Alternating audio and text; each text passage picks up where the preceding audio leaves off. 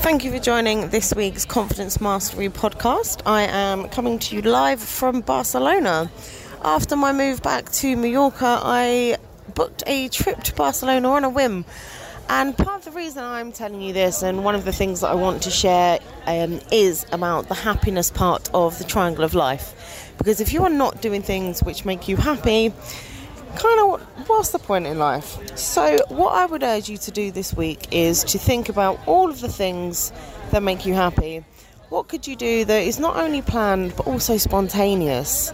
I love doing things that are spontaneous, and when you just say yes to opportunity, that's when you often find that you have the most fun and that you get the best results as well, because you never know who you're going to meet either.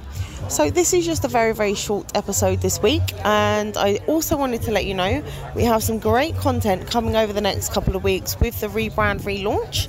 I've got some new guests coming to you too, and I will be catching up with some previous guests to see what they've been up to over the past 2 years as well. Now, don't forget, you can come and join our Confidently Successful Entrepreneurs Facebook group and get involved with the community, as people need people and we are better together, as you very well know. But once again, just to remind you, go and do something which makes you happy today. So thank you very much for listening, and I'll see you on the next one.